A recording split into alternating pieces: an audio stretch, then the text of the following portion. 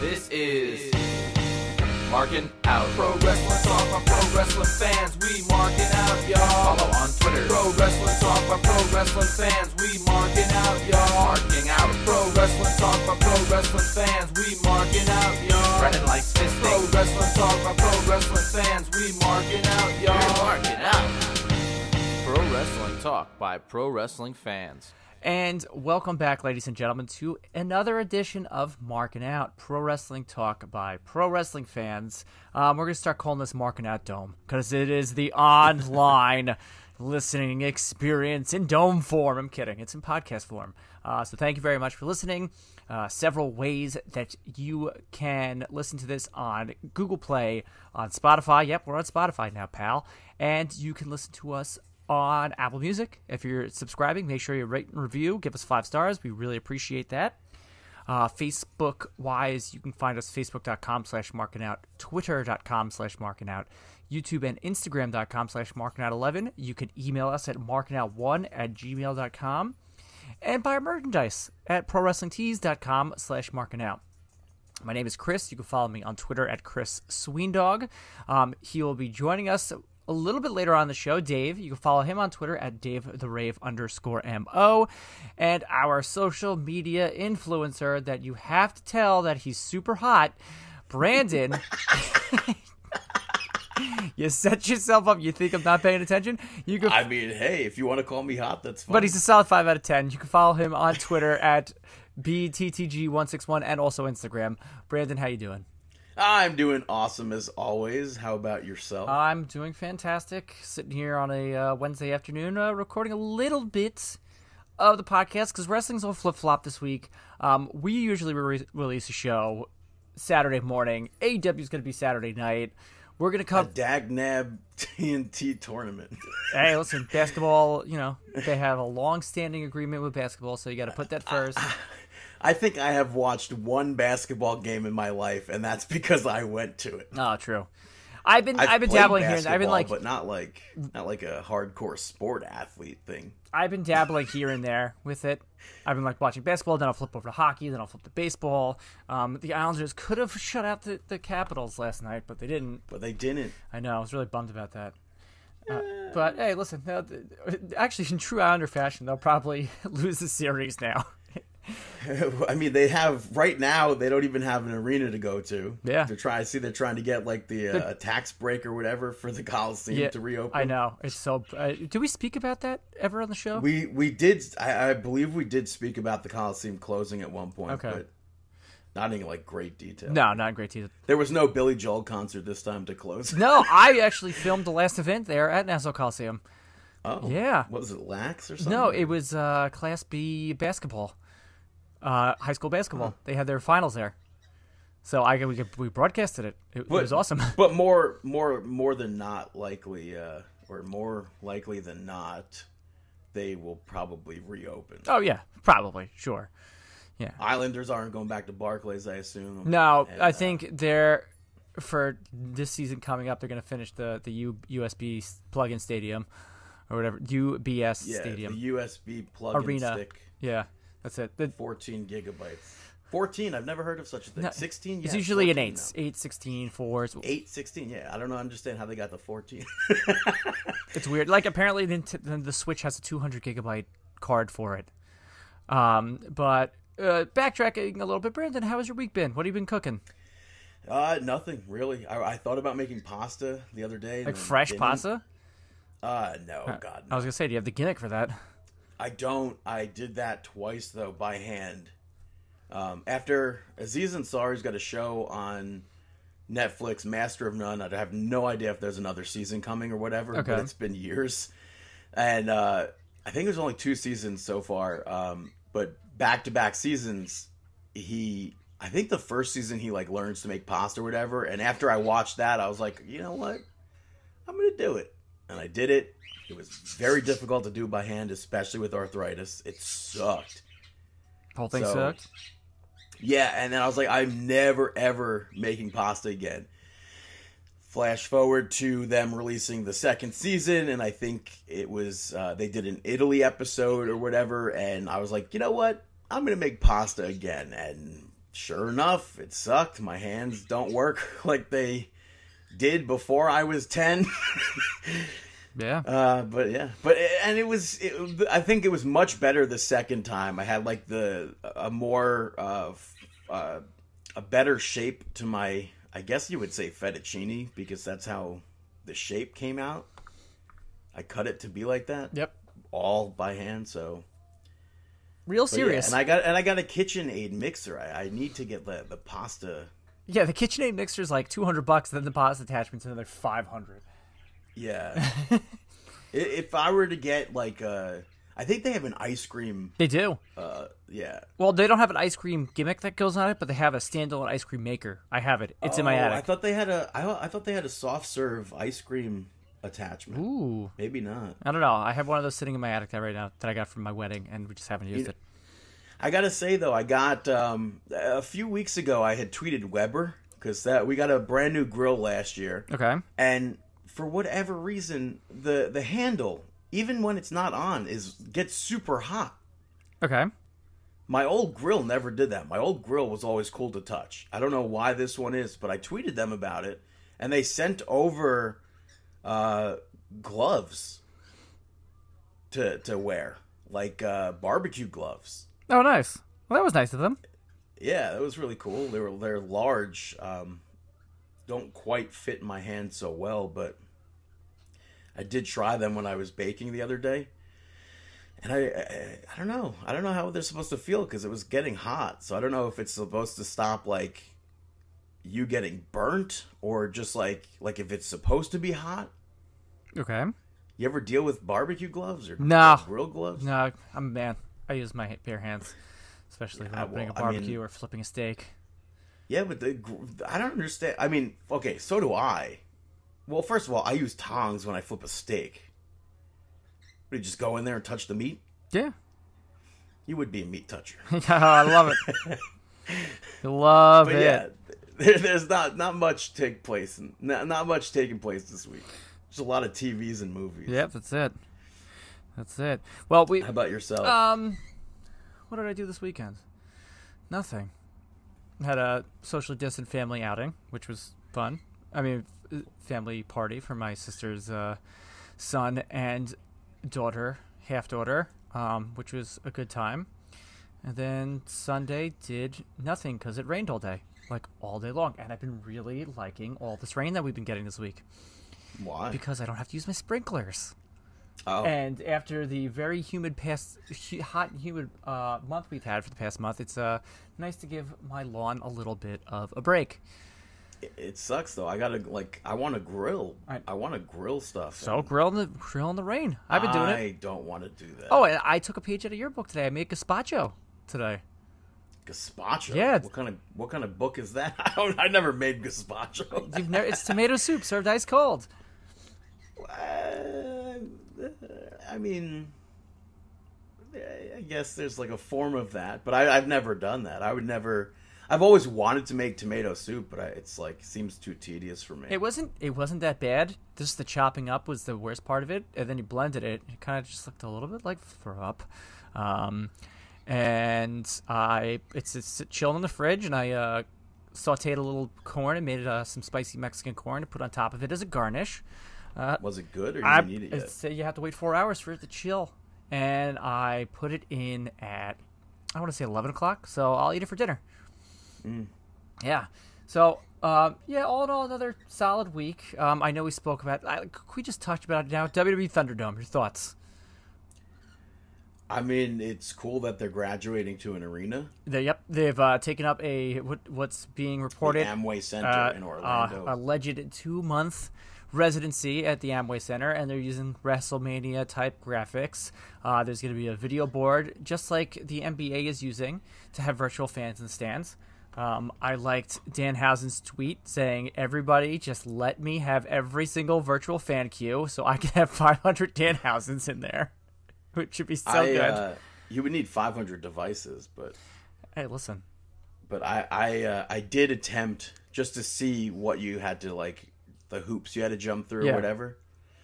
And it was very interesting. First of all, if at the end of the road they were going to say, sorry, the the thing is closed. I don't know why I had to jump through all the hoops. Like I had to sign my name and everything. So you decided submit all my BTTG? information. No, I had to sign my full name. Okay. But it was interesting because they're going through like the list of rules and stuff. Is there no AEW shirts? It says no third-party marketing. Okay, so I guess we can't have a shirt that says, I guess you can't wear any knockoff Markin Out shirts.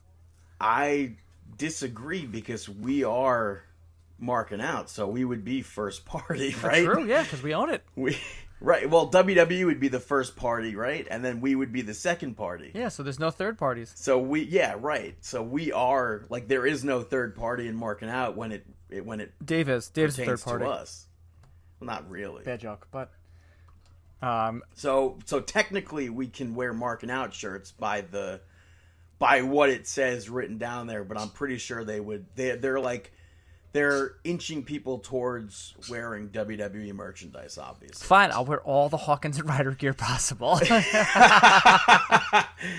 I have not. It's so weird. Since 2011, I believe, I have not gone to a WWE event with the exception of the Hall of Fame in 2013 without a Zack Ryder t-shirt on.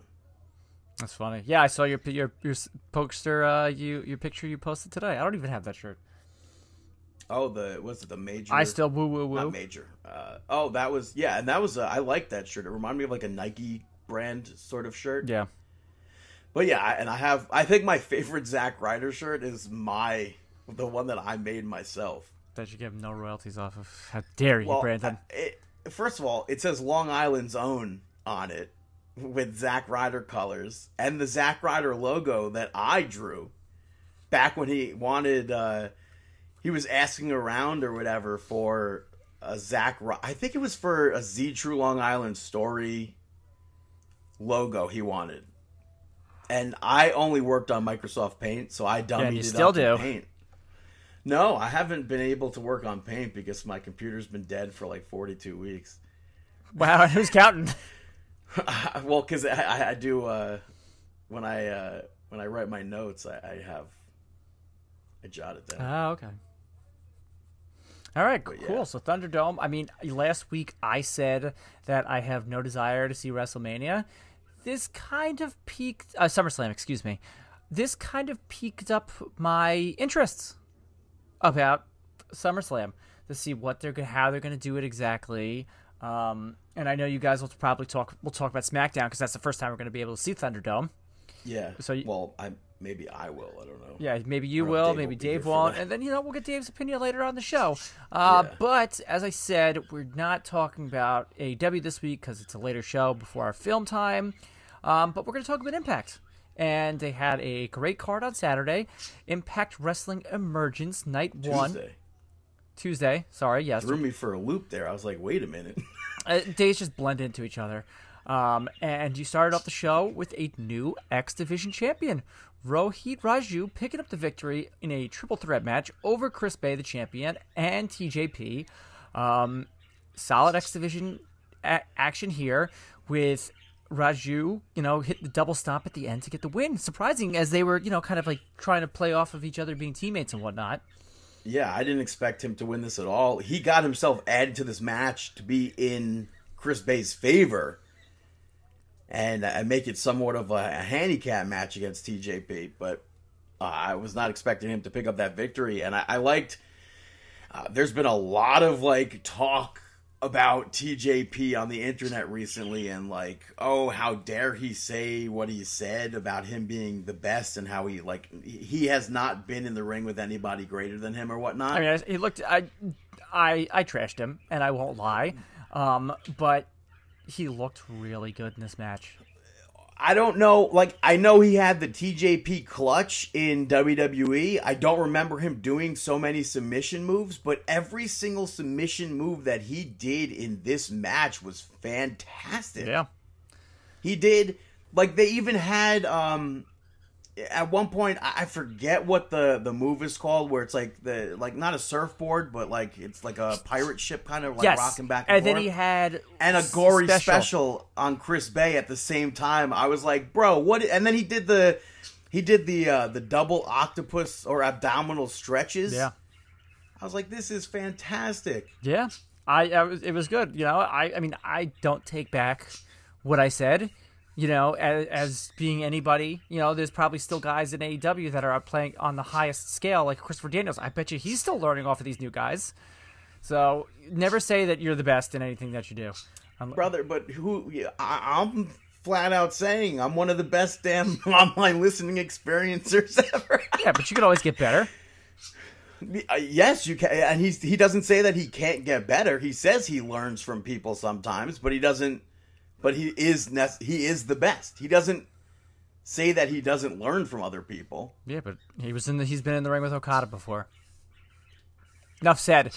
Next up, you had a TNT. We'll talk about Wrestle House a little bit. Where you got the TNT Championship match, as expected. Brother. What? TNA. Whatever. TNA Championship match where Moose defeats Trey Miguel. Trey Miguel took a lot of. It took a lot here. A lot of big bumps. Match. You know, Moose picks up the win, but then the bigger story was after the match, you have EC3 coming out, same gimmick, grabbing Moose by the ear, hitting the DDT, and walking away with the TNA Championship. So that's one of the big things at Emergence. Next week, EC3 is going to hit a promo saying why did he do this? Why did he take the TNA Championship? I keep saying TNT, man. Does that not technically make him the TNA champion? Technically, because it's not a sanctioned title. Yeah, wow. Next match up after this. Well, I just want to say that Reno Scum first gave Hernandez back his money, and then they made Hernandez pay him. So I don't know I guess they are kind of like the APA. Yeah. But I wonder next week if we'll see stuff blow up with Hernandez and Rhino. Maybe some backstage promos. We'll see. Yeah.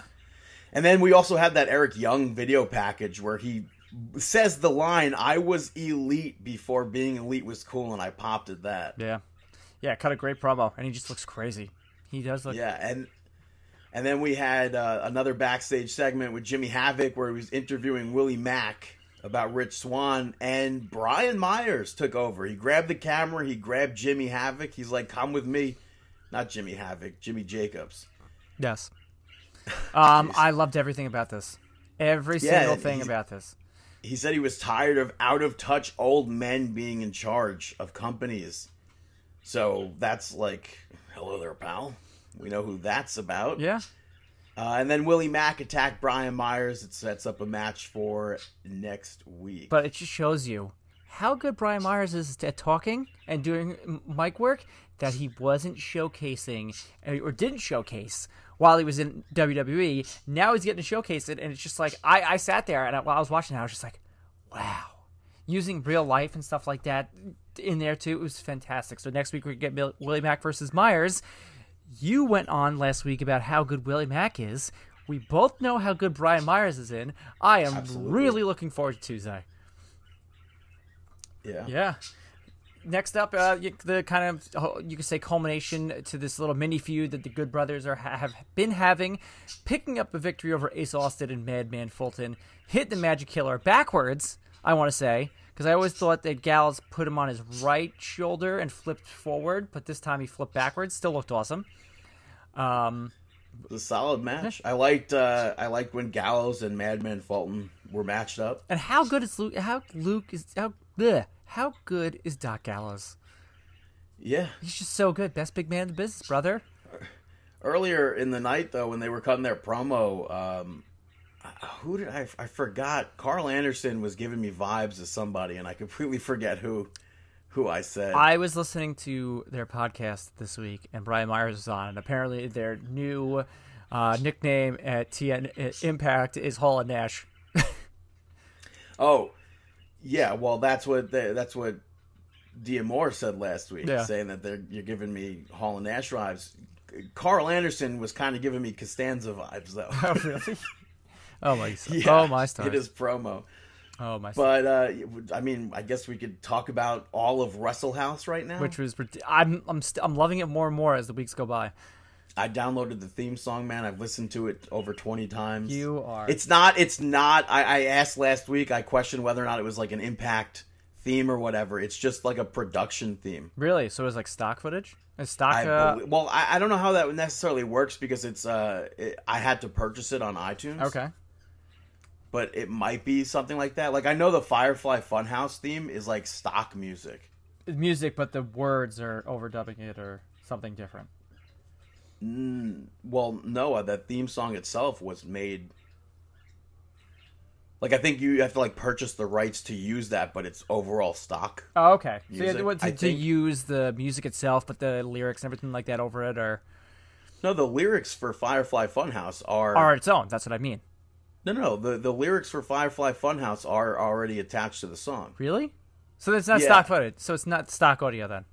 What would you call it then? It's custom. It's specific for the Firefly Funhouse. It's not. No. It wasn't made for WWE. It was like out there in the world. Oh, so then I don't. An artist made it. It's like this song, like the royalty-free music. Theme then. Song. Like if I like, I have. Okay, yes, royalty-free music, but you still have to pay for it. I think. Okay, because I can go like if I have a subscription royalty-free music for I use for video work. I can go in there and type in kids music right now, and maybe I'll find it. It's called what is it called? It's by Peter Max. I forget what the actual Good Friendship song, I think. Good Friendship? Okay, let me see if I can find. So if you do have that, I would love for you to download we can use that it. and then send that to me. Good Friendship. Because I definitely want to. My friend and I. Let's see. Nope. I want to listen to it. No, I think it's Good Friendship song by Peter Max. Okay, I don't think so. I don't have it. Let's see. And I might as well put over the fact that it's Keep On Believing by Jason Tarver and Thomas Greenwood for the Wrestle House theme song. Oh, okay. All right. Well, let's talk about Wrestle House. So we saw a bunch of stuff. Crazy Steve and Johnny Bravo had a play date. They were playing with stuffed animals. We saw AC speaking to Larry D about him acting weird, and he now wants to be called Lawrence D. I can't. And he introduced the Ring Rust, the newest fragrance. And then the Deaners discovered that somebody stole their beer, which I kind of tweeted that it would be a good case for the food files. Yeah. And they... And, say that again? Yeah, no, continue. Oh, and then we got to a match, which was Kylie Ray defeating Taya, where Rosemary was the referee, trips Kylie at one point, and was very hesitant to count the 3. I really like this match. Yeah. I thought it was really good, and I guess I don't watch enough of Taya Valkyrie's stuff. She's real good in the ring, and really knows herself as a performer, and everything that I've seen her do, she did in this match too, and it was great. I like the fact that I wish there was more action to it though. Yeah, I mean, well, it's not supposed to be like an action-packed, Impact match, whereas it's supposed to be sport of this, Wrestle House type gimmick to it. Exactly. And then afterwards, Rosemary said that she's going to be seeing Lawrence D next week, so I guess we'll see the date between Rosemary and Lawrence D. If there is a date, I don't want to assume. Yeah, because you know what happens when you assume. So, we get the main event. We do. We get the main event, which your Impact Tag Team Champions, the Motor City Machine Guns, picked up the victory over the North. Again, fantastic match. I like how much time they gave this match. Yeah. I would, if with any other company, I would say I wish there were more females showcased. I feel like maybe that no DQ match that we saw last week could have maybe made it onto this Emergence card. Which one? With Tasha Steelz, Kira Hogan, and Nevaeh, and that could have made it onto Emergence. Havoc. That's what I feel like. Listen. But yeah, well, they didn't have any women's matches in here. Oh my God, what's going on? Why aren't they going to get accused? Well, yeah, they had Kylie Ray and Taya. Well, I'm saying, I'm accused or whatever. And then next week, we have the 30-minute Iron Man match for the first time ever in Impact between two women. Yeah, we got that match. We got an Eddie Edwards Open Challenge next week. What else do we have next week going forward? Eddie Edwards, we have the women's match, Myers versus Willie Mack, and then EC3 is going to cut a promo. Yeah. So, but back to this match, though, the main event, I don't think, like maybe underground-wise, but I don't think Motor City Machine Guns get the credit that they deserve in pro wrestling. 100% agree with you. They are one of the best tag teams in all of like the history of pro wrestling. So it's cool to see them back, and it's cool to see them as champions after this match ended. Also, not to take anything away from the North, because they have really been killing it in Impact. Yeah, and I watched Ethan Page's blog about how he lost a bunch of weight during quarantine. It was interesting. Just changing your diet, eating properly, and that's that. But after this match ended, I totally expected new challengers to emerge, but no pun intended. Yeah. But that didn't happen. I'm just waiting for that. Bound for Glory. It's going to be the Motor City Machine Guns versus the Good Brothers. And they're going to tear the house down. What if it's Motor City Machine Guns versus America's Most Wanted? Isn't that Chris Harris? James Storm and Chris Harris, yeah. When was the last time you saw Chris Harris? Oh, man. I think he showed up, I believe, on an indie show recently. Oh, really? I think. Trying to get back in shape? Or get back into wrestling shape, they say. Yeah. Cool. I mean, I'm all for it. I'm liking Impact. I've always liked Impact. And also, too, maybe next week we'll see some fallout from the Sami Callihan RVD stuff. Maybe we'll see an impromptu match between the two of them. I can't say that I've always liked Impact, because they were, at one point, we were like, we always had high hopes for Impact, and then like when they went live against Monday Night Raw, it's like, what are you doing? Yeah, I remember that. Did we watch it at like Dave's the house? Hogan Bischoff era. Yeah, that was when Jeff Hardy debuted on top of the that Asylum or whatever thing it was. But yeah, so that was Impact. As we said, I'll reiterate again for the third time. Double dose of AEW next week, as the show's going to be on Saturday. But right now, let's kick it over to Dave, and let's talk about some Monday Night Raw. Dave, what's going on? By the way, I was just doing that because it was a great segue. But Dave, seriously, what's up? Not too much, Chris. It is great to be on the podcast. But let's get on to some Monday Night Raw. Monday Night Nitro. Which, the then, now, and forever video right from the start was technical difficulty hacked. Which is pretty different. I mean, we haven't seen something like that before. Right. So that's pretty cool. And then Drew McIntyre kicks off Monday Night Raw with a new sword sound effects. I had no idea that a claymore was a sword. So now I know. Now I understand why there was a sword sound effect coming from his new entrance theme. And that's, I think, on his T-shirt as well. Yeah. He's had a sword for a while now. Yeah. Which was always weird when he went up against Lesnar, because Lesnar also has the sword. But I guess Lesnar doesn't have a claymore. But McIntyre spoke about what Randy Orton did to Ric Flair. I don't understand for the life of me why Drew McIntyre should care about Ric Flair. I don't understand the attachment to Ric Flair right now. I get it. He's in Hall of Famer. He's respecting Ric Flair. He has respect for Ric Flair. But I don't understand the attachment to Ric Flair as well. It's very confusing to me. So, especially because he's been messing with Drew for the past month or so, more than months. I don't know, but yeah. But Retribution, they start goofing with the graphics, and the feed cuts out. Mm-hmm. Locker room shook after that. McIntyre spoke to them about fighting Retribution. Rollins cuts Drew off, says that he's the leader. They stop talking about Retribution, and the locker room then start teasing Rollins about Rey Mysterio being there. Yeah. I mean, he's not too far off. I mean, why do they need a leader when they got a Messiah? Well, it was kind of basically the same thing they did on SmackDown with Big E and Sheamus. At least that's what I thought. Which is the same thing that they did with Roman Reigns and Baron Corbin back when they had Survivor Series of last year, I believe. Sure. So, yeah. But we had the Hurt Business come out. MVP challenged Retribution. And then basically called Apollo Crews, Ricochet, Cedric Alexander, and Mustafa Ali Retribution. And then Crews came out, said how low it was of him to say that. And so low.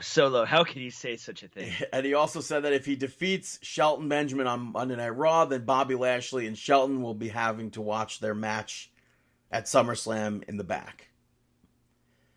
And then I actually don't remember who won this match. Oh, wow. I wow. think, was it Crews. Shelton?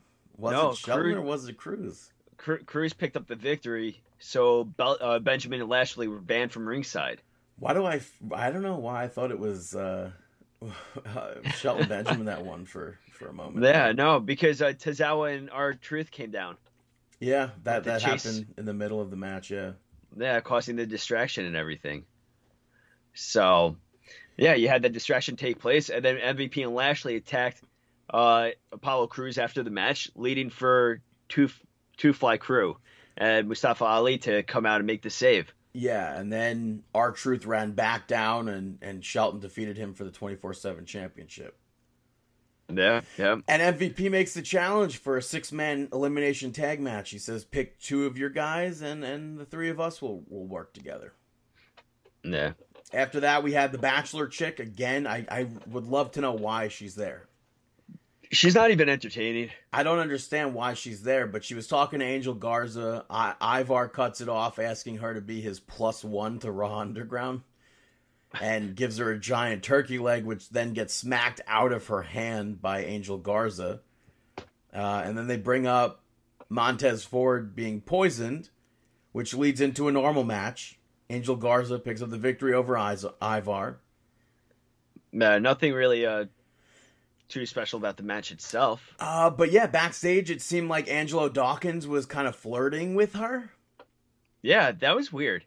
Like we just saw he had a kid last month. I don't know why it seems like that's happening.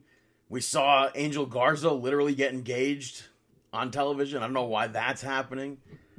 But and I don't get the end of the match here either. It was just a drop kick. Yeah. Angel Garza won with a drop kick to Ivar. A drop kick. Ivar from what are they? Not War Machine. Not War Raiders. War Raiders. Viking Raiders. How he's going down to a drop kick? Come on. I thought that was really weird. But afterwards, Angelo Dawkins and the Bachelor chick were backstage talking, and Samoa Joe brings up a video. I don't know how Samoa Joe knew. Maybe Samoa Joe is a dirt sheet. Maybe Samoa Joe is that backstage JTV, you know?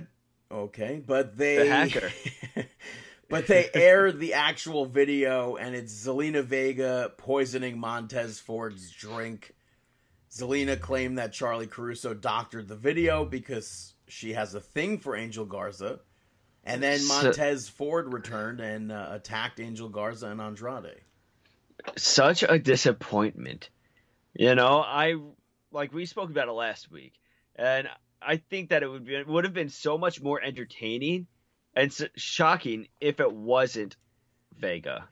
So It kind of stinks that it is. But speaking of disappointing, the next match we saw Natalya defeat Mickie James via countout. This was Mickey's big return match to Monday Night Raw. Yeah, I think your last match was WrestleMania. Seth Rollins and Buddy Murphy come out to call Samoa Joe out for knowing about Rey Mysterio being there during the match. This is our first match back. They billed it last week. Nothing. The bigger picture was Seth Rollins arguing about Rey Mysterio and Samoa Joe. That makes no sense to me whatsoever. I don't either. I mean, and this was the match that gave Natalya the winningest record, or no? She's had that. Oh, she has. Okay, because I saw it being touted, so I didn't know if that was a new thing. That's years already. Ah. But after this, we saw the Golden Role Models come out. They spoke about having to wrestle Asuka at SummerSlam and who should have to beat her first. And Bayley ends up volunteering, saying that she would go first against Asuka. And they moved on to Payback, which, like, it was like a quick, like, glance over thing. They didn't even, to this point, Payback was not a thing. No. Unless that was last week and they announced it. But I'm pretty sure it was this week where it was just like a glance over, like, hey, by the way, Payback. I have a feeling they mentioned Payback last week. If that was, I feel like we it might spoke have about been it last week then.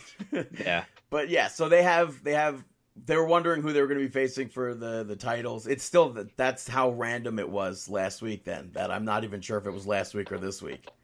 Yeah. Because it was such like a thrown in there sentence. Mm-hmm. But Shayna Baszler came out and called them, said that she's going to be the next Raw Women's Champion, no matter who wins. And then Asuka came out and basically said that she's going to be facing Baszler for the title.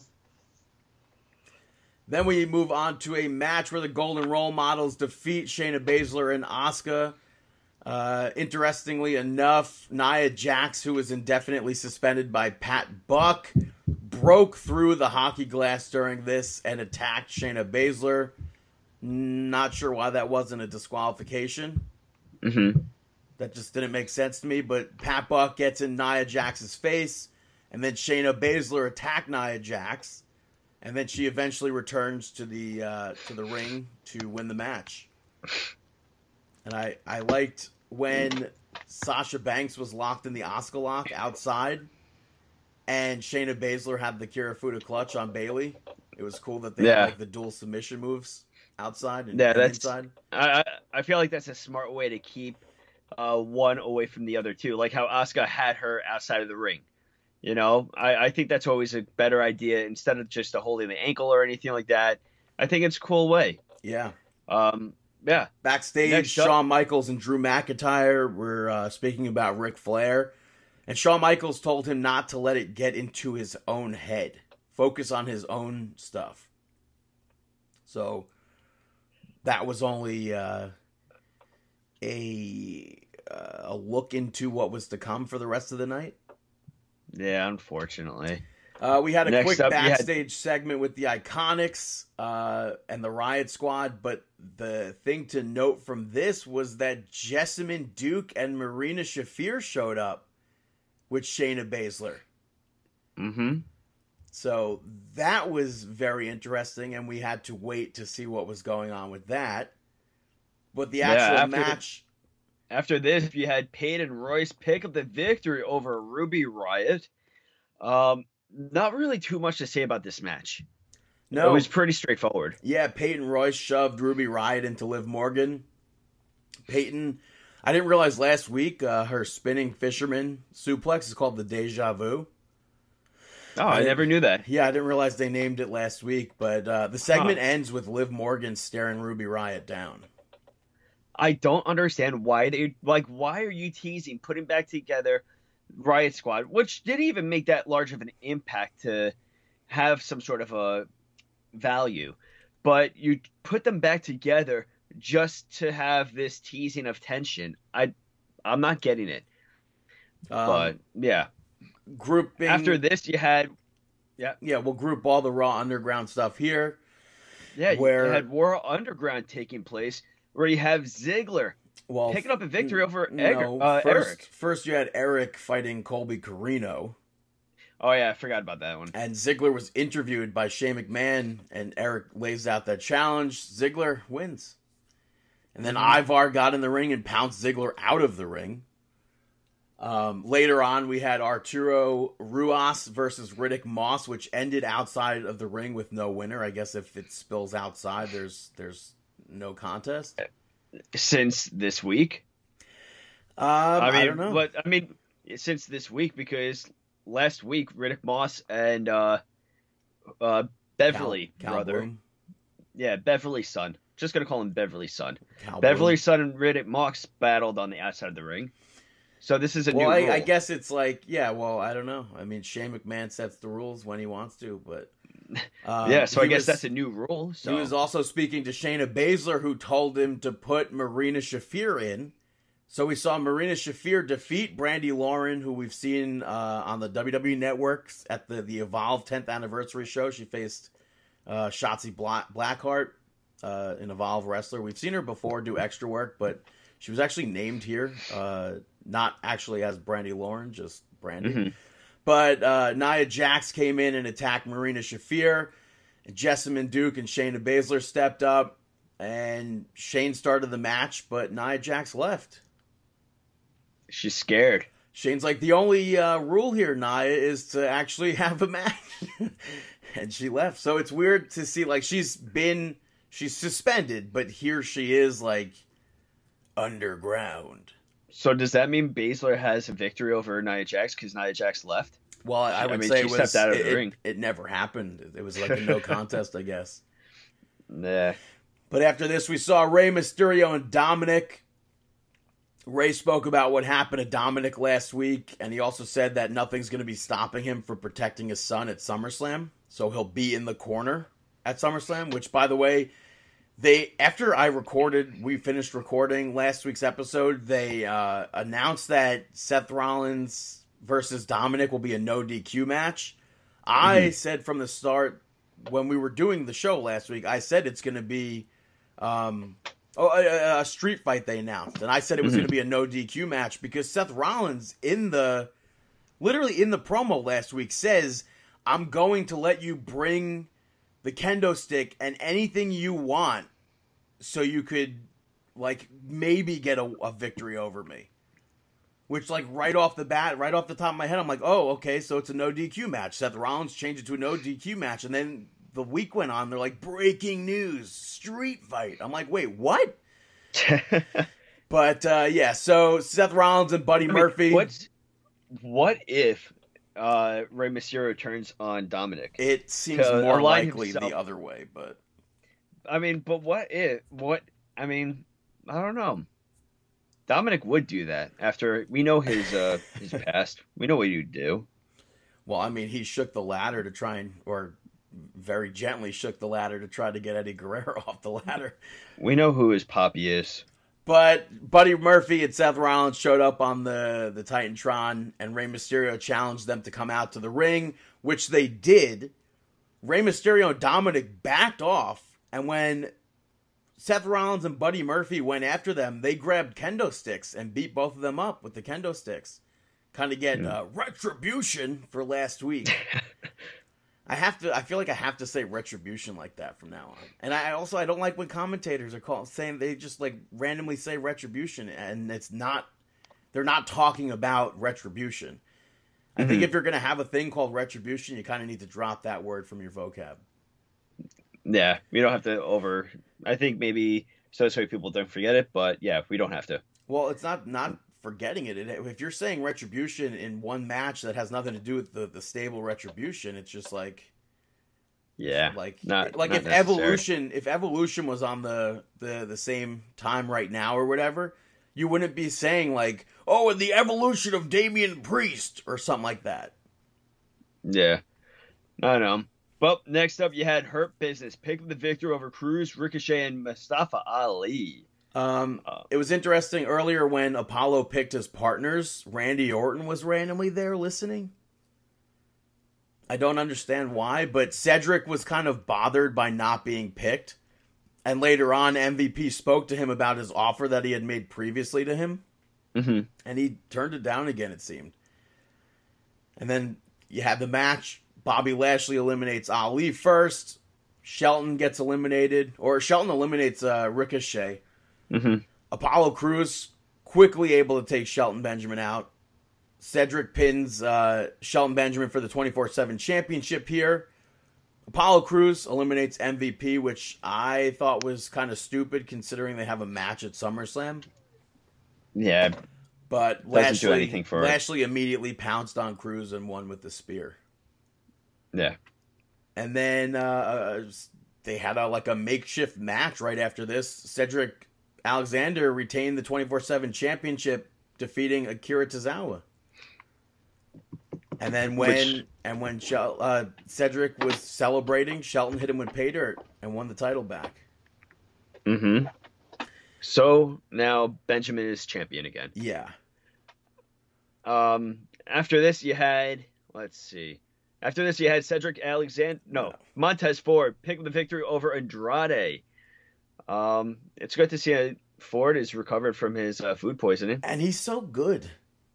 Like, Yeah, Andrade is so good, too. But Montez Ford, like, this was, like, it's so weird. Like, this could have been, like, a main event match if billed differently. Well, I mean, technically it was. Yes, technically it was the main event, but you know what I mean. Like, for a championship or something. Yeah, I mean, Ford has a lot of potential. Yeah, but Bianca Belair took Zelina Vega out, which distracted Andrade.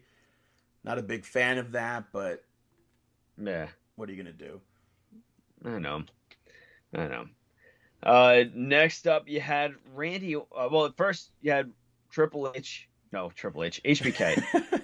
Yeah, and he spoke about Ric Flair and promised that Randy Orton will lose. He gets hit with an RKO and a punt, which seemed obvious. But he oddly got back up on his feet pretty quickly. What is he thinking? I don't know. I don't know what that was, but... Help me. Christian had to be stretchered out. And Randy and HBK can start to get on his feet in the corner. I mean, yeah, I don't know what, like, they turned off the lights for Ric Flair because it was so horrific to see Ric Flair get punted in the face. Yeah, I don't know, but Randy Orton came for Drew McIntyre. Drew fought him off at first and then got hit with an RKO to end Monday Night Raw, which was shocking to me. And he stayed down. But he stayed down and he sold. It was shocking to me that Monday Night Raw ended with this and not Retribution tearing apart the Performance Center. Yeah. They have the Thunderdome at the Amway Center. Why not, like, break down the set at the Performance Center? Mm-hmm. Which is why I'll continue to say Retribution on Monday Night Raw is garbage. What did we see them? What did we see them do on Monday Night Raw? They just threatened people with bats in the production truck. Yeah, I think that this week Monday Night Raw was a complete dud, in my opinion. I think it was a dud. Well, yeah, the best match of the night was probably Baszler and Asuka versus Boston Hug. I enjoyed that match a lot. I mean, outside of that, it was a complete dud in my opinion.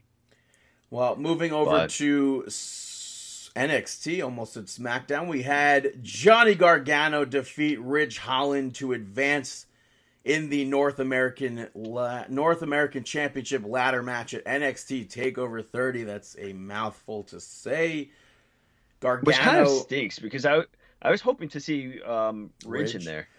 And we didn't even know what was going to happen in this. Like, rumors came out that they had to stop the match because Johnny Gargano got hurt.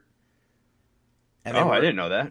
Well, you saw when they came back from commercial break, Gargano was down, and then they showed the clip again of him landing on his head.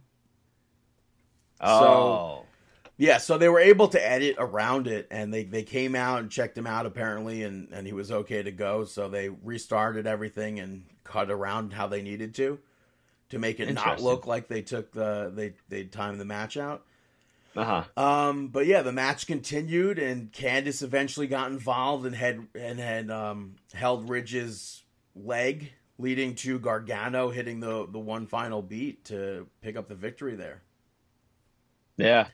So it was a decent match. I don't know. I thought Ridge was going to win as well. It's kind of it. I don't know. I just hope NXT doesn't start to fall into that predictable routine of guys that we think are going to win. What do you mean predictable? We both thought Ridge was going to win, and Gargano won. Well, not like the guys like Johnny Gargano always winning. You know? Yeah, but he has a want storyline going in there where he wants to be the North American champion, the 2-time North American champion. Of course. You know? Next up, you had Dakota Kai pick up the victory over, what's her name? Jessie Kamea. Yeah. I thought that this was a good match. Yeah, I like this match too. You texted me. I wrote down the move to note it, and you texted me after that. The running low spin kick that Jessie did, I thought was cool. You don't really see that. Yeah. No, I thought that was pretty cool. And then she did a corner sliding kick, like a slide tackle kind of in the corner. And that looked pretty cool. I mean, that one looks like you could improve on it, but it's still a cool concept to play upon. So definitely cool. But I was going to say, I didn't expect a comeback from her. I thought after Dakota Kai hit the 2 boots, that was it. Yeah, I was surprised that she kicked out on the 2 boots. Dakota Kai used to put people out with that kick. Yeah. So very cool. But then you had Io come out during this match. After. Dakota Kai cut a promo and Io Shirai came out, which led them to brawl. And out from the curtain, Raquel Gonzalez with a big, I believe, left boot. Yeah, to Io's face. I loved it because they had that black curtain and they were over there brawling, and then out of nowhere, she just comes out and rocks her. And the sell of Io was awesome. And then they make their way back down to the ring, and Io gets sidetracked, focusing on Dakota Kai, takes out Kai, but behind her, Gonzalez just rocks her with a clothesline and then nails her with this power bomb. Yeah. So it's awesome to see her back. And now she'll be playing a factor at TakeOver, I'm sure. Yeah, and I like the fact that they played it as if this was Dakota Kai and Gonzalez's plan the entire time, to make her think that Kai was going to do this on her own, when it was just a plan. Do you think they should have saved that for TakeOver?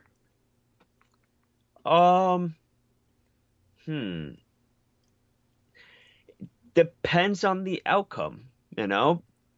Depends on if Io is going to win, then they can't do that. But right. Well, I don't know. It could have been either way. After this, we saw Tegan Knox interviewed about Candice LeRae, and she said that she's ready to sit down and talk to Candice so they can work on their friendship, which I thought was have some wine. Yeah.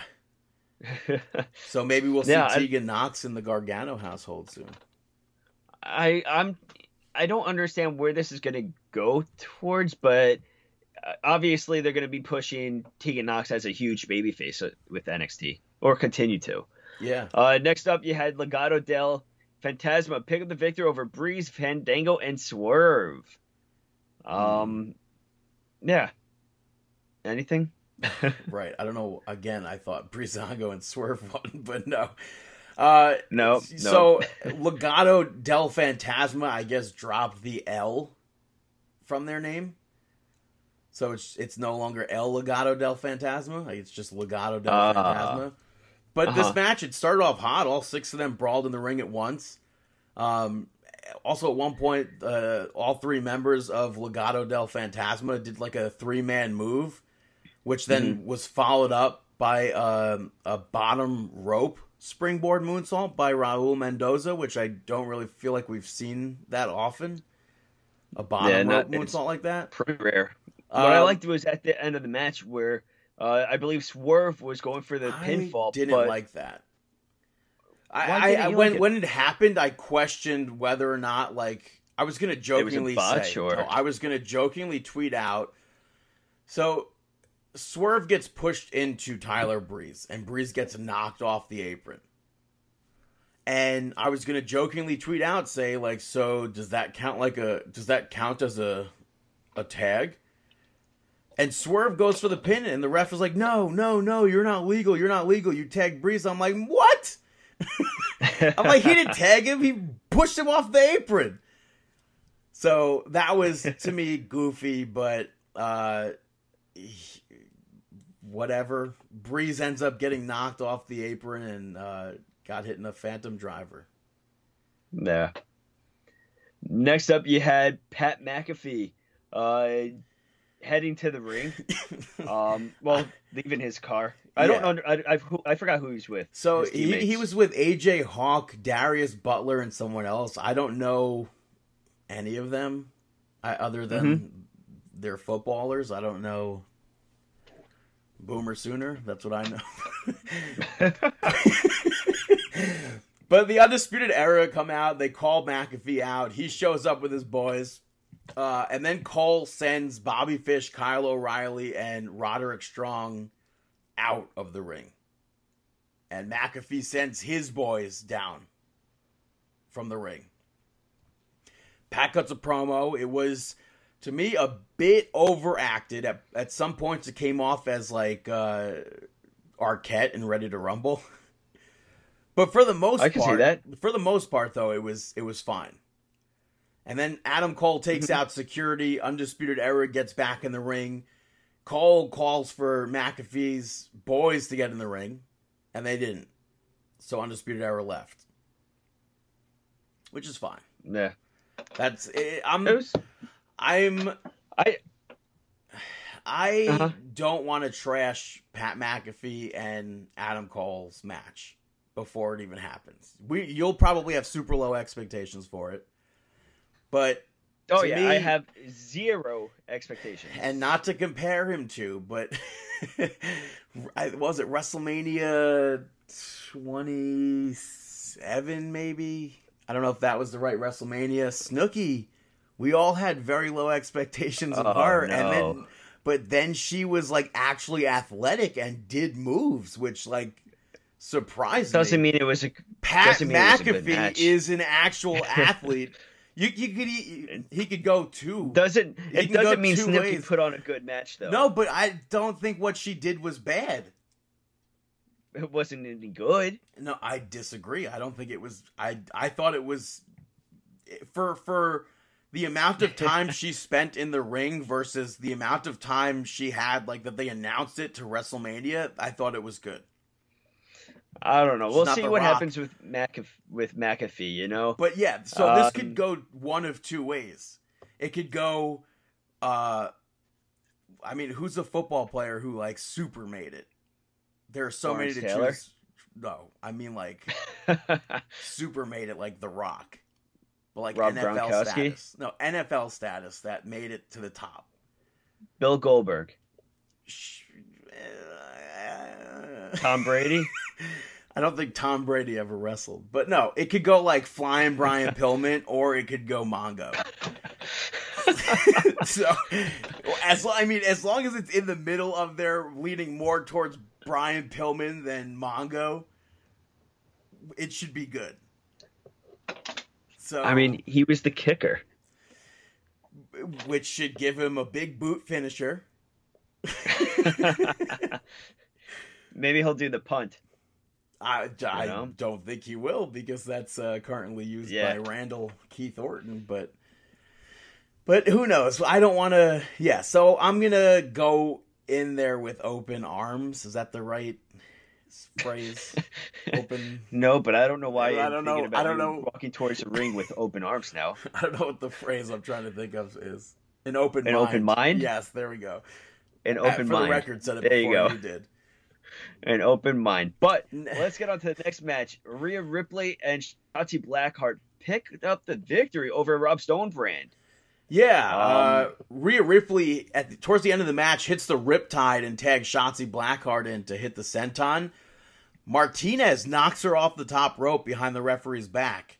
Also, in regards to tagging, it kind of seemed like people on this episode of NXT were like, some were using the tag rope and some weren't. I feel like that's always. I feel like sometimes you really notice that wrestlers going out of their way to use the tag rope, while other times they're blatantly not using it.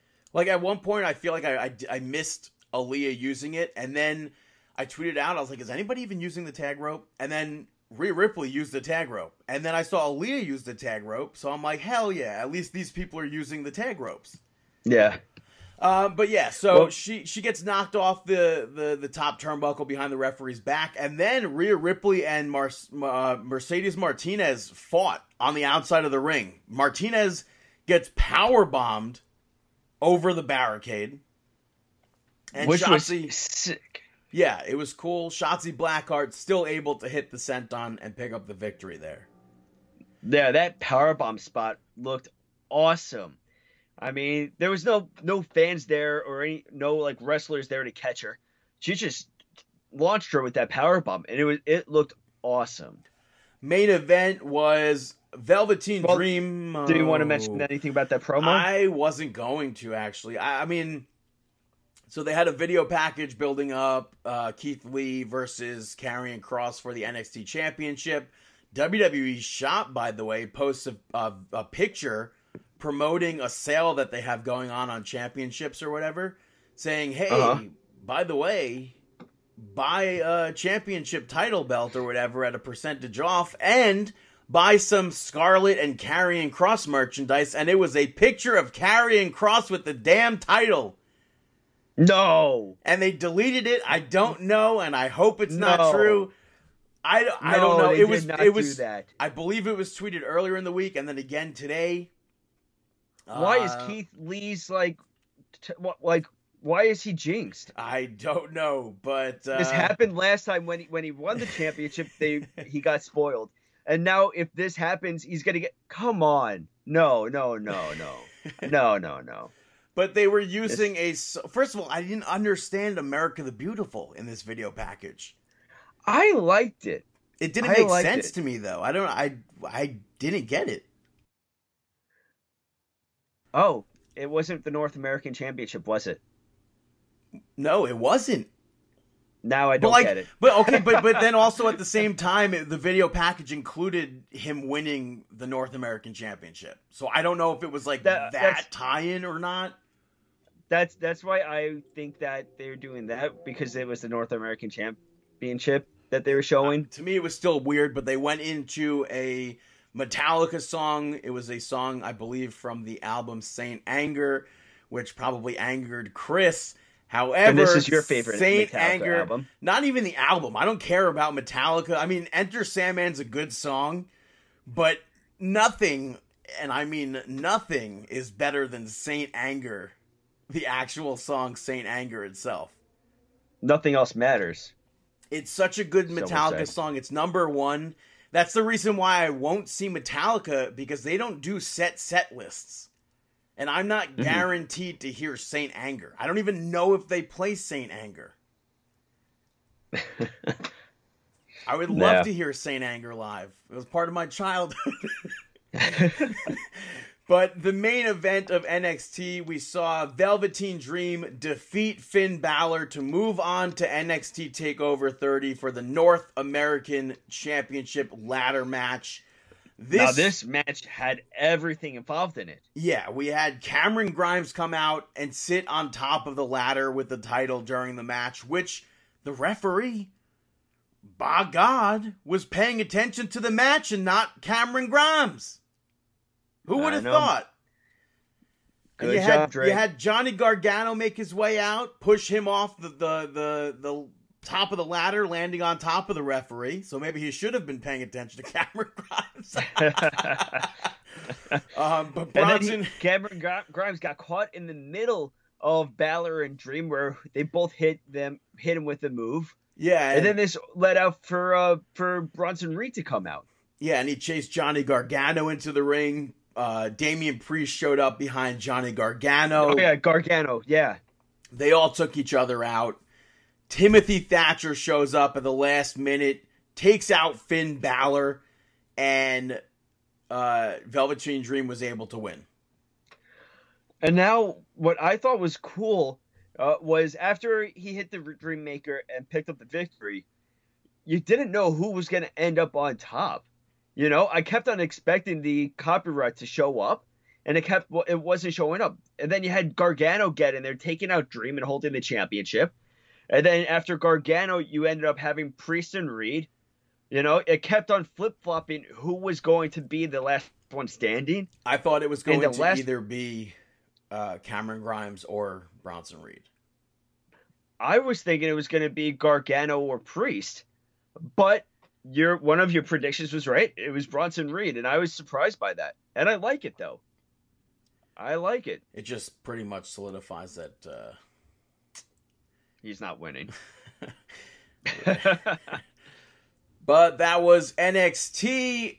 Moving over to NXT TakeOver 30, taking place at Full Sail University. I thought for sure it was going to be taking place in the ThunderDome. But that's not the case. It's SmackDown, SummerSlam, and Monday Night Raw. But yeah, so we have a kickoff show match that they announced. A triple threat tag team match to determine the number one contenders for the NXT Tag Team Championships. We have Breezango facing Legado del Fantasma, facing Oni Lorcan and Danny Burch. I'm going Legado del Fantasma. What about you? It seems like they would ultimately be a good choice because then, I mean, if they were to actually defeat the NXT Tag Team Champions, whether or not that'll happen, it's Imperium right now. Okay. They could somewhat rule with 3 of the titles of NXT because Santos Escobar is the Cruiserweight champion. So it would be interesting to see a group where it's not the NXT champion on top. That is a cool concept, and I do like that because it makes that Cruiserweight championship a lot more prestigious. So however, I'm choosing Oni Lorcan and Danny Burch.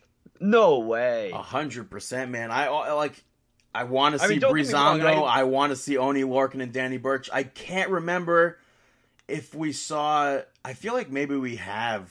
I think we just saw Oni Lorcan or Burch lose last week. But when we saw it, I don't know when we saw.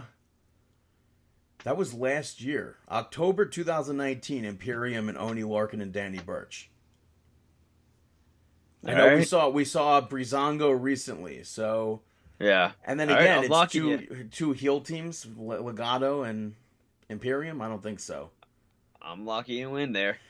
All right, let's special attraction match. Adam Cole taking on Pat McAfee. Dear God.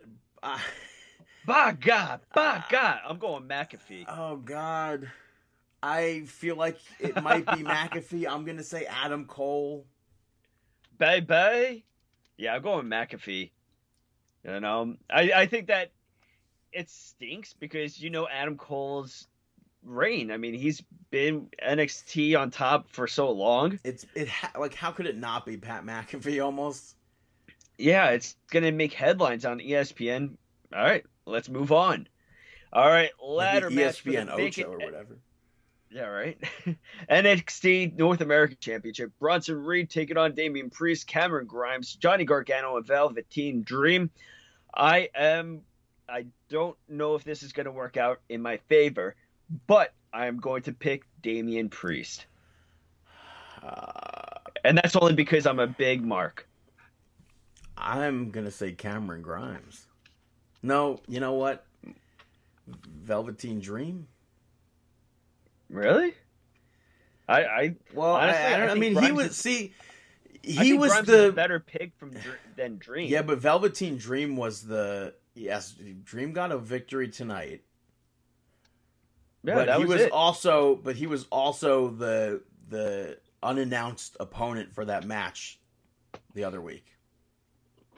And I said that unannounced opponent will probably go on to take over and win the North American Championship. So I'm not going to change what I said, and I'm going to stick with the mystery opponent and say it was Velveteen Dream. All right. I was so sure Aleister Black was about to be the next North American champion, but that didn't happen. I don't know. I think that Grimes is a better pick, but it's locked in there. Well, you didn't pick Cameron Grimes. You kind of convinced me to change my position, but I'm going to stick to Priest. So for the NXT Women's Championship, we have Io Shirai, the champion, defending against Dakota Kai. as much as I don't want to see Io Shirai lose the championship because she literally just won it in June, I have to say Dakota Kai. It's kind of like now or never, almost. Well, it looks like you and I have finally agreed on something with predictions. I am agreeing with you. I'm going with Dakota Kai. It's hard to think, like, with Raquel Gonzalez now back in the scene. I think if she doesn't, like you said, if she doesn't pick up the victory, what is that going to do? I mean, I think she has to. All right, main event of the evening, NXT Championship on the line. Keith Lee taking on Karrion Kross. I'm going to go with Karrion Kross. It seems like it's only like... And it's weird because Keith Lee had such a... July. He just won at the last July. pay-per-view, right? No, it was July. on NXT. No. When was it? July? Yeah. When... Oh, no. Yeah, it was the Great American Bash on the NXT episode. I hate quick flips, but I'm going to stick to my gun. I'm going to say Keith Lee because I do also hate quick championship turnovers like that. It's just if Karrion Kross doesn't win, I mean, we have to build them up. Mm-hmm. So that's where I'm kind of like, it's a double-edged sword right now because, like you said, Keith Lee, you don't want to see a quick flip, especially especially with Io. You know, Io's not that much of a quick flip, but I mean, same thing. It's 2 months. Great American Bash as well, right? No, in your house. In your house. Yeah, I'm sticking to Kross. I think it's kind of funny that you and I only have one match picked the same. That's pretty cool. Wow. But that was NXT TakeOver 30. Moving over to SmackDown, which kicks off with Vince McMahon in the brand new ThunderDome. He welcomed everybody to the show, and The Fiend cuts him off, and I marked the absolute heck out. Dave texted me. Dave's not here, by the way, right now. But we marked the hell out. That was so cool. But Braun Strowman came out before The Fiend did anything. And then Retribution surrounded the ring. And The Fiend cuts the lights. He leaves Braun alone to get attacked. And the SmackDown locker room empties out to come fight off Retribution. And The Miz showed up late. So maybe The Miz has something to do with Retribution. But after they fought Retribution off, Braun Strowman ended up attacking a few SmackDown superstars. I thought it was a really cool segment. But back from commercial break, Sheamus ends up getting into Big E's face. And the locker room, they continued to surround the ring, but it led into that match where Big E picked up a victory over Sheamus. The end of the match happened because Baron Corbin, King Corbin, attacked Matt Riddle, and the locker room tried to separate them, and Sheamus was distracted by it. So Big E rolled him up to get that quick victory. After that, we had a SmackDown Tag Team Championship match. Before the match itself, Lucha House Party actually got attacked by Cesaro and Nakamura. And I would have been completely fine if that was where that ended and the match got moved to SummerSlam. But Cesaro and Nakamura end up defeating the Lucha House Party to retain the tag team titles. Cesaro works so well with everyone. There were a lot of cool, exciting moves and moments in this match. The only thing I didn't enjoy was Miz and Morrison's the little backstage screen pop-up that they aired. It would have been better had they been on commentary making fun of both teams, or not both teams, I guess just Lucha House Party in general. But yeah, and then afterwards Kalisto got in Lince Dorado's face and Grand Metalik held them back, and I'm like, no, don't do that. I don't want to see them split the Lucha House Party up, but maybe there's a push for Kalisto coming soon, but I don't know. After that, Mandy Rose was interviewed backstage and spoke directly to Sonya Deville. She tried to get Sonya to just put everything behind them. And later on, Dana Brooke tried to console Sonya about what happened to her this past week and got slapped for it. But then Sonya goes out to the ringside, not ringside, but the entrance or whatever, the ThunderDome, I guess I could just say. And she changes the hair versus hair match.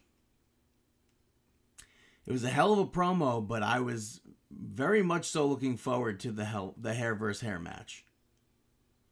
And it's it is disappointing that that's not happening. She changed it to a no DQ / loser leaves WWE stipulation. And I think I don't like the no DQ part because there's a street fight that night. But outside of that, maybe they're giving her time off for what happened.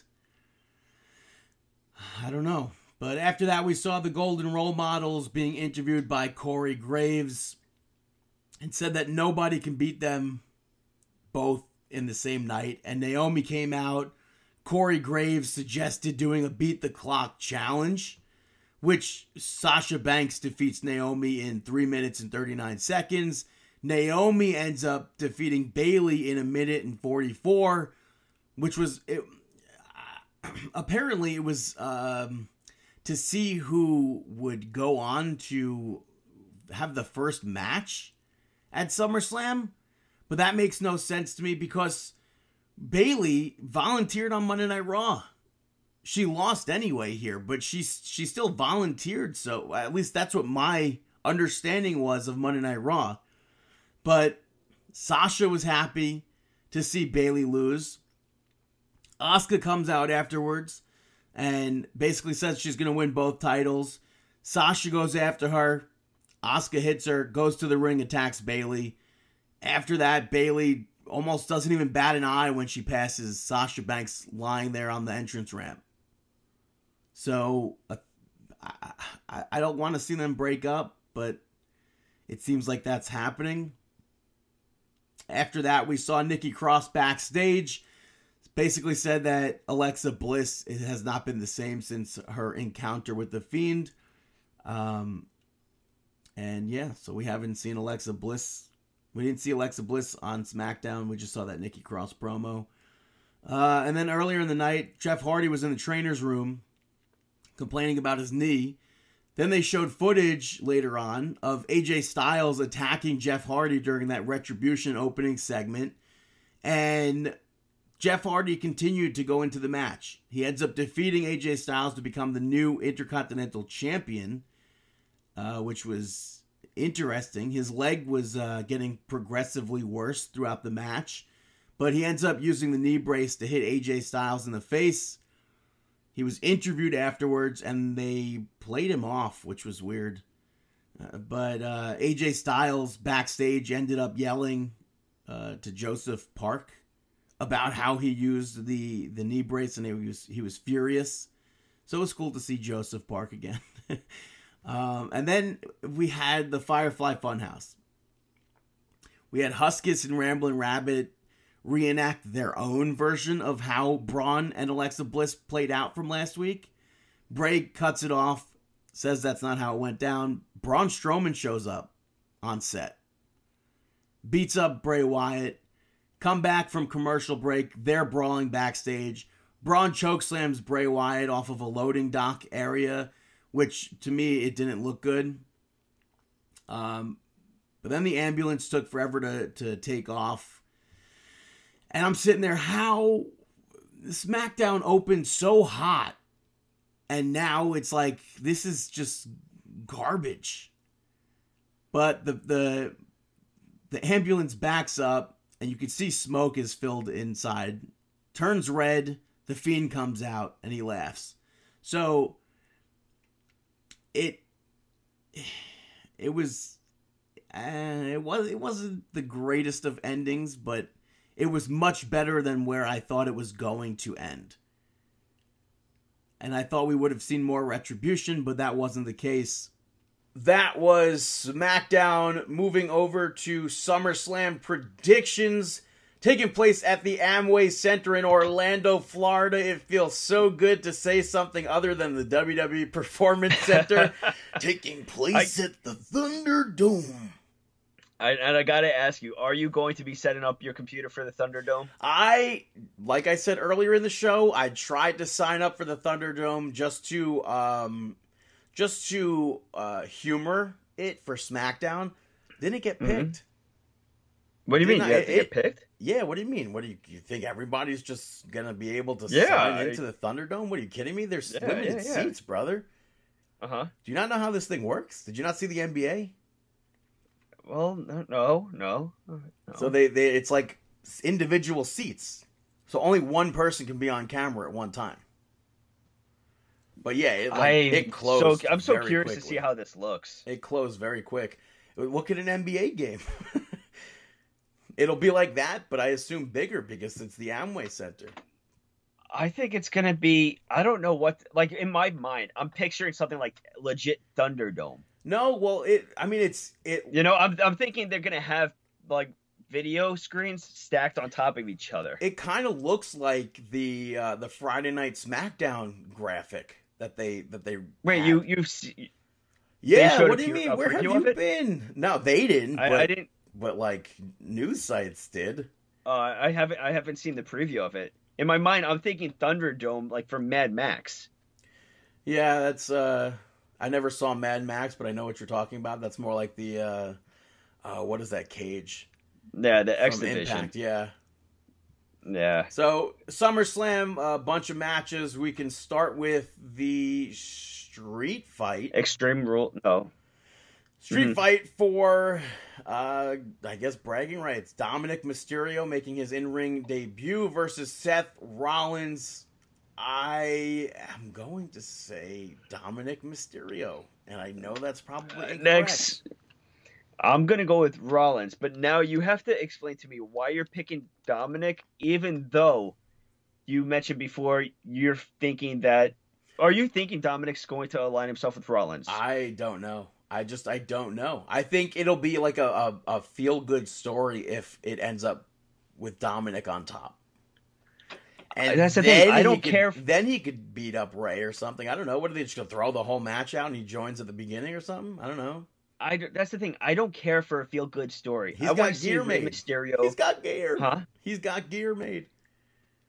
I mean, it could be a finger poke of doom. Oh, nah, I don't think so. I know. I'm going Rollins, though. I'm going Rollins.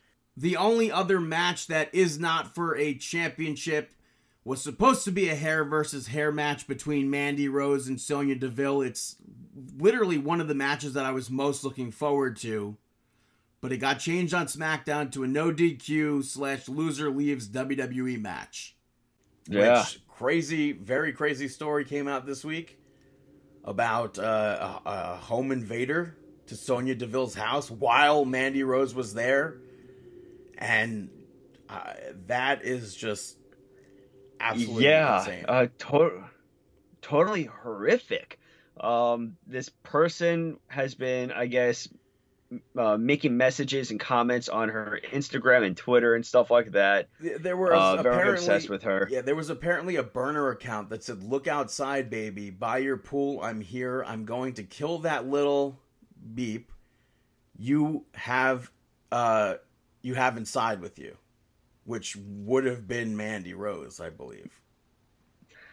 Yeah, and apparently he got into the house, and then they ended up. Sonya Deville confronted him. Yeah, that's like the craziest thing. That has to be so scary, you know. Apparently they escaped through the to get to the car. They drove away, and then I guess somehow this guy was following her in the house and ended up going upstairs instead of somewhere else. But they were watching him on the security cameras. Cops get there, and they ended up finding so much disturbing stuff. tasers, Zip ties. rope, zip ties, just crazy stuff. And thank goodness they arrested him and everything. And and Sonya and Mandy are safe. Yeah, absolutely. This could have ended so much worse, and it's horrific in that something like this almost took place. Yeah, but as far as this actual match goes, I'm gonna pick Sonya Deville to lose. I'm going Mandy Rose. Yeah. And I think maybe the events that happened with Sonya Deville has to do with the change of the match. I don't know. I was looking forward to it, but I'm just glad that both of them are safe. For the United States Championship, we have Apollo Crews versus MVP. It only seems like MVP will be winning this, but I'm going to stay Apollo Crews. I am agreeing with you. I think that it's going to be Apollo Crews as well, especially with Lashley and Benjamin outside of ringside, which most likely that won't stand. Who knows? This could be a match where R-Truth and the title ring comes involved. And Crews picks up the victory as a distraction because it seems like that's been happening a good amount during their segments. Next up, let's talk about the tag team titles on the line. The Raw tag team titles, Street Profits defending against Andrade and Angel Garza. I'm going to go with Andrade and Angel Garza.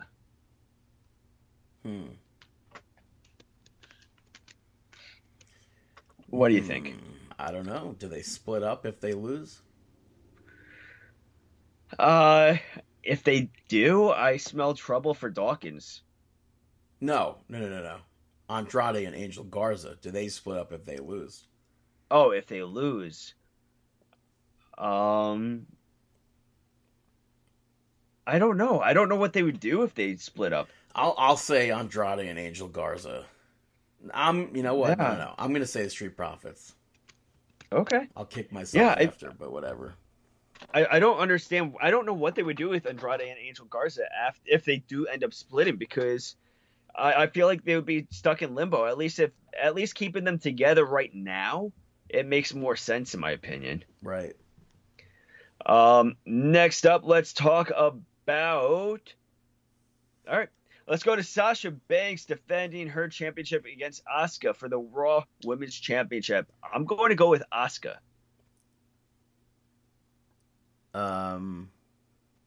Yeah. I'm gonna say Asuka as well.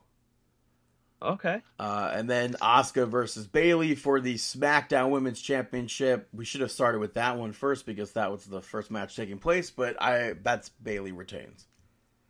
Yeah. Bayley retains, Sasha Banks loses. They're like, what the hell? And then they have to defend the titles the week afterwards, the tag titles.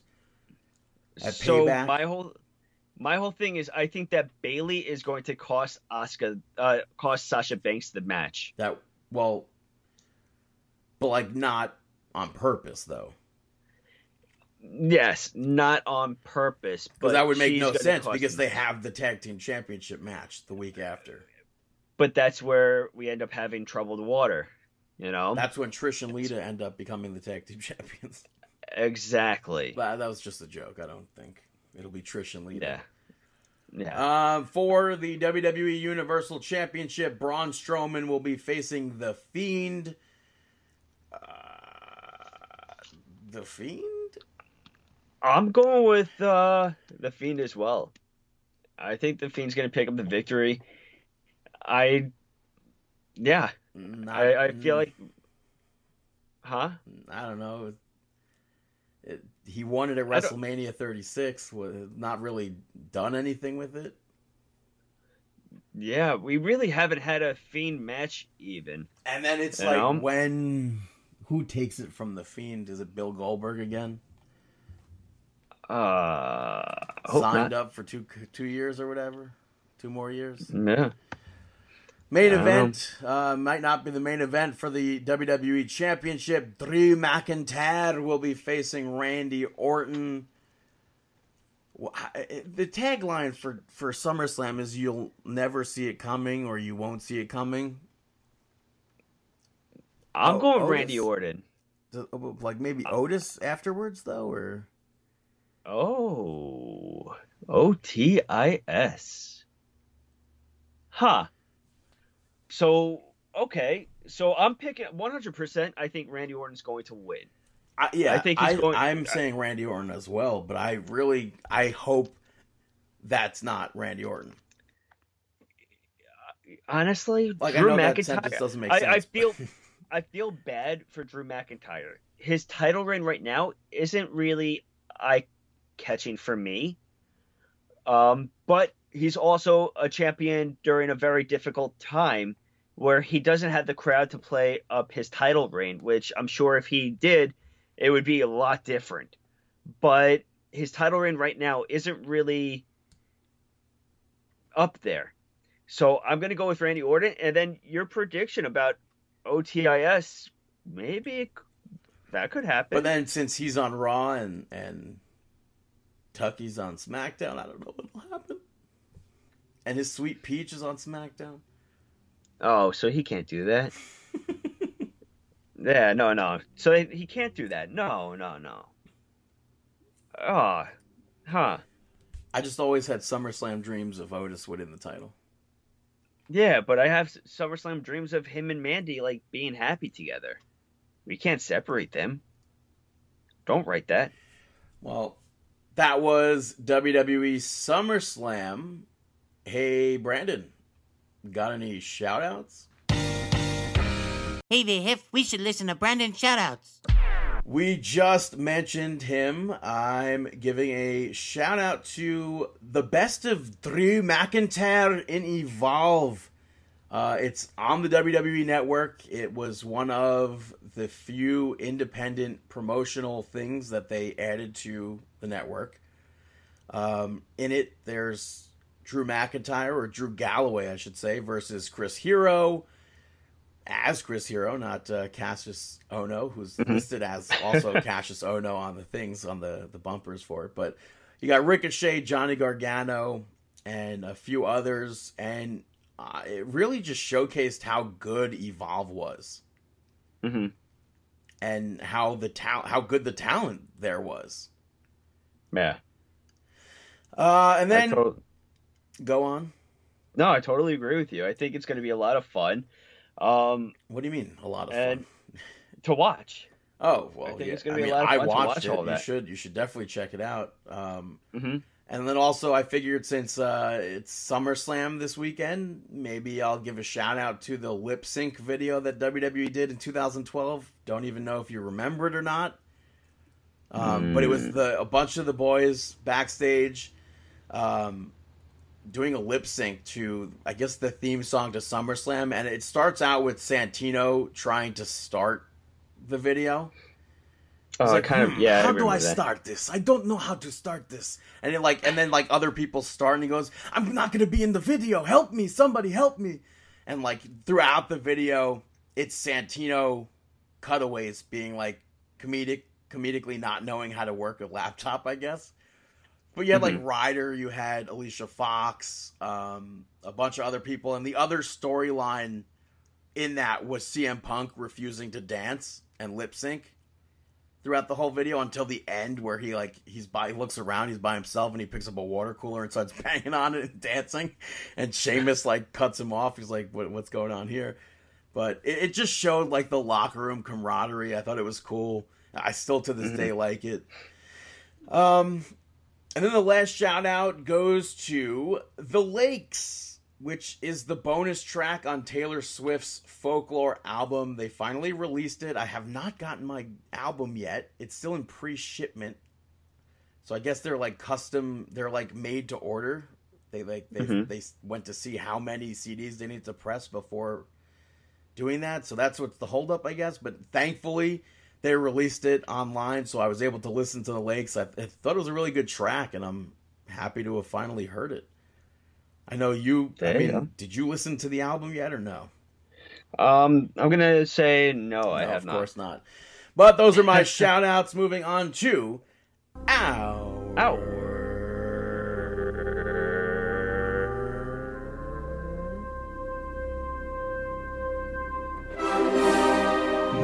Out Moment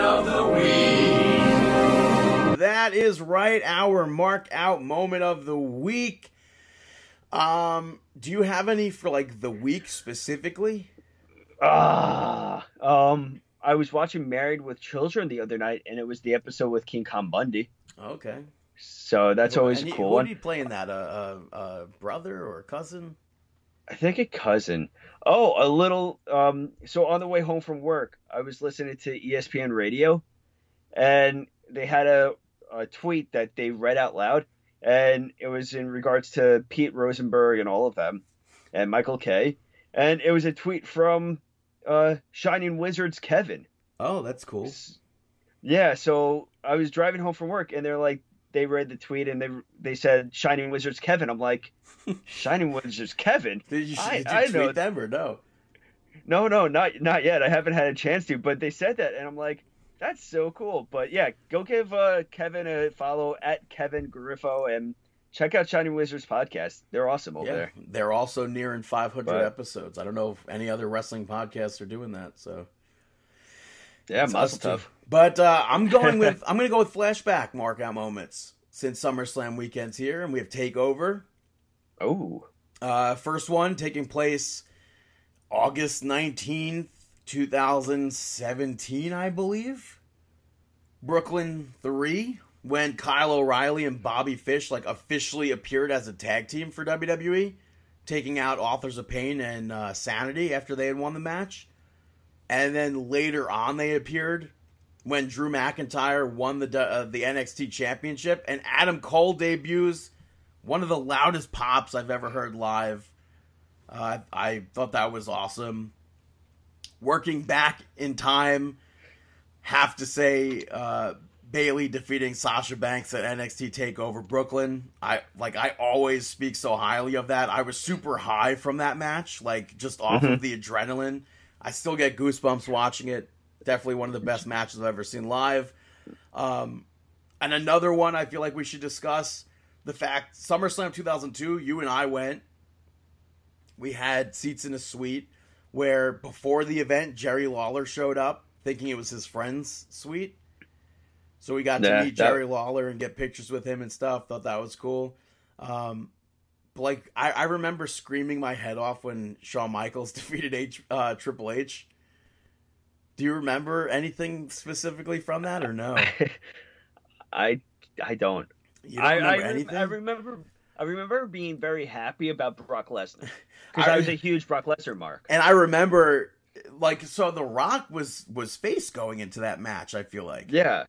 And yeah, at the end, the Nassau Coliseum booed The Rock out of the Coliseum, where I almost feel like he had a promo afterwards, too, that I don't remember, where he, grabbed the mic and he's like, screw you, or something like that. I don't know if that actually took place. But I'm like... I don't recall. In my head, I feel like that happened.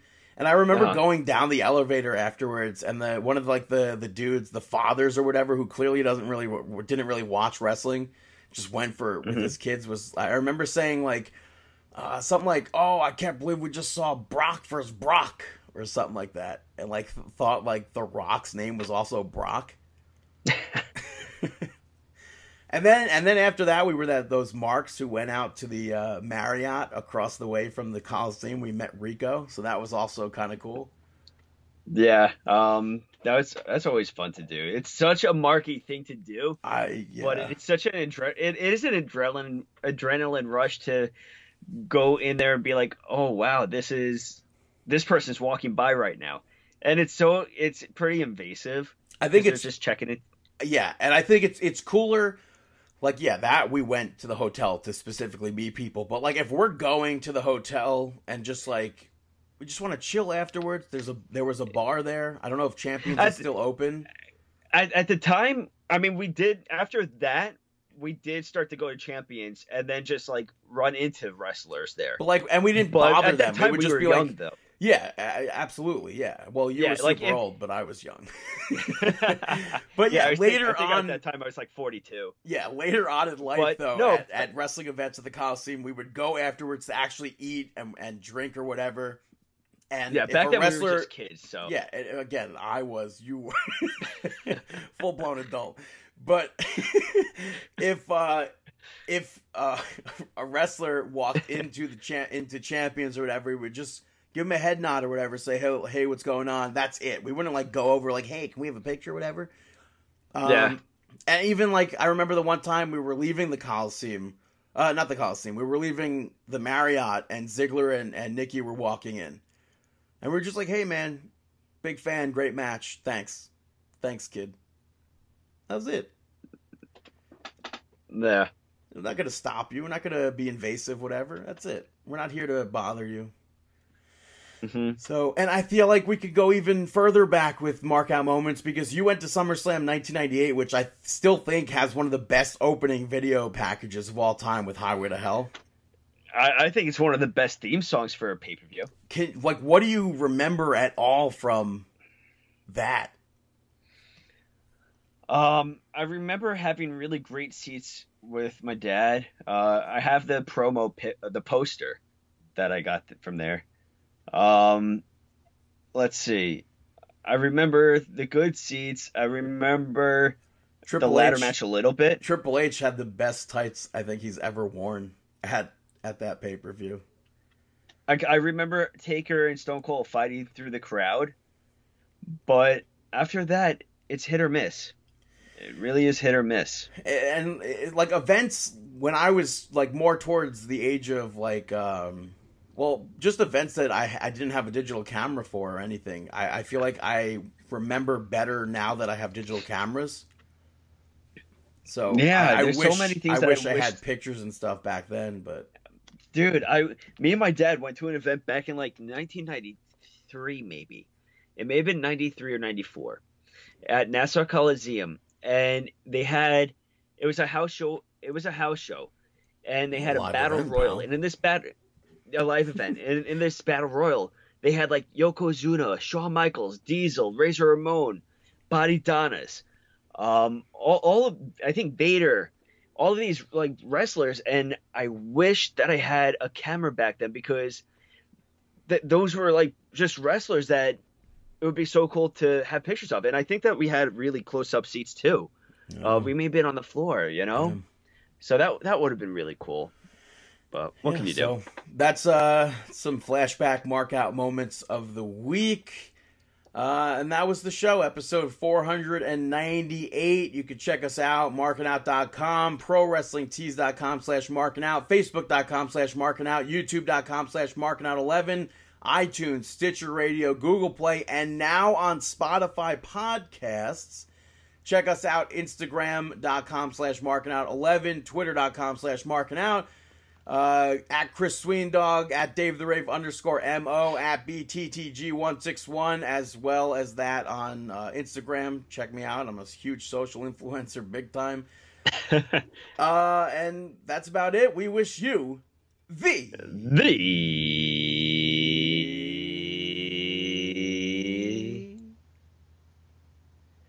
best of luck in your future endeavors.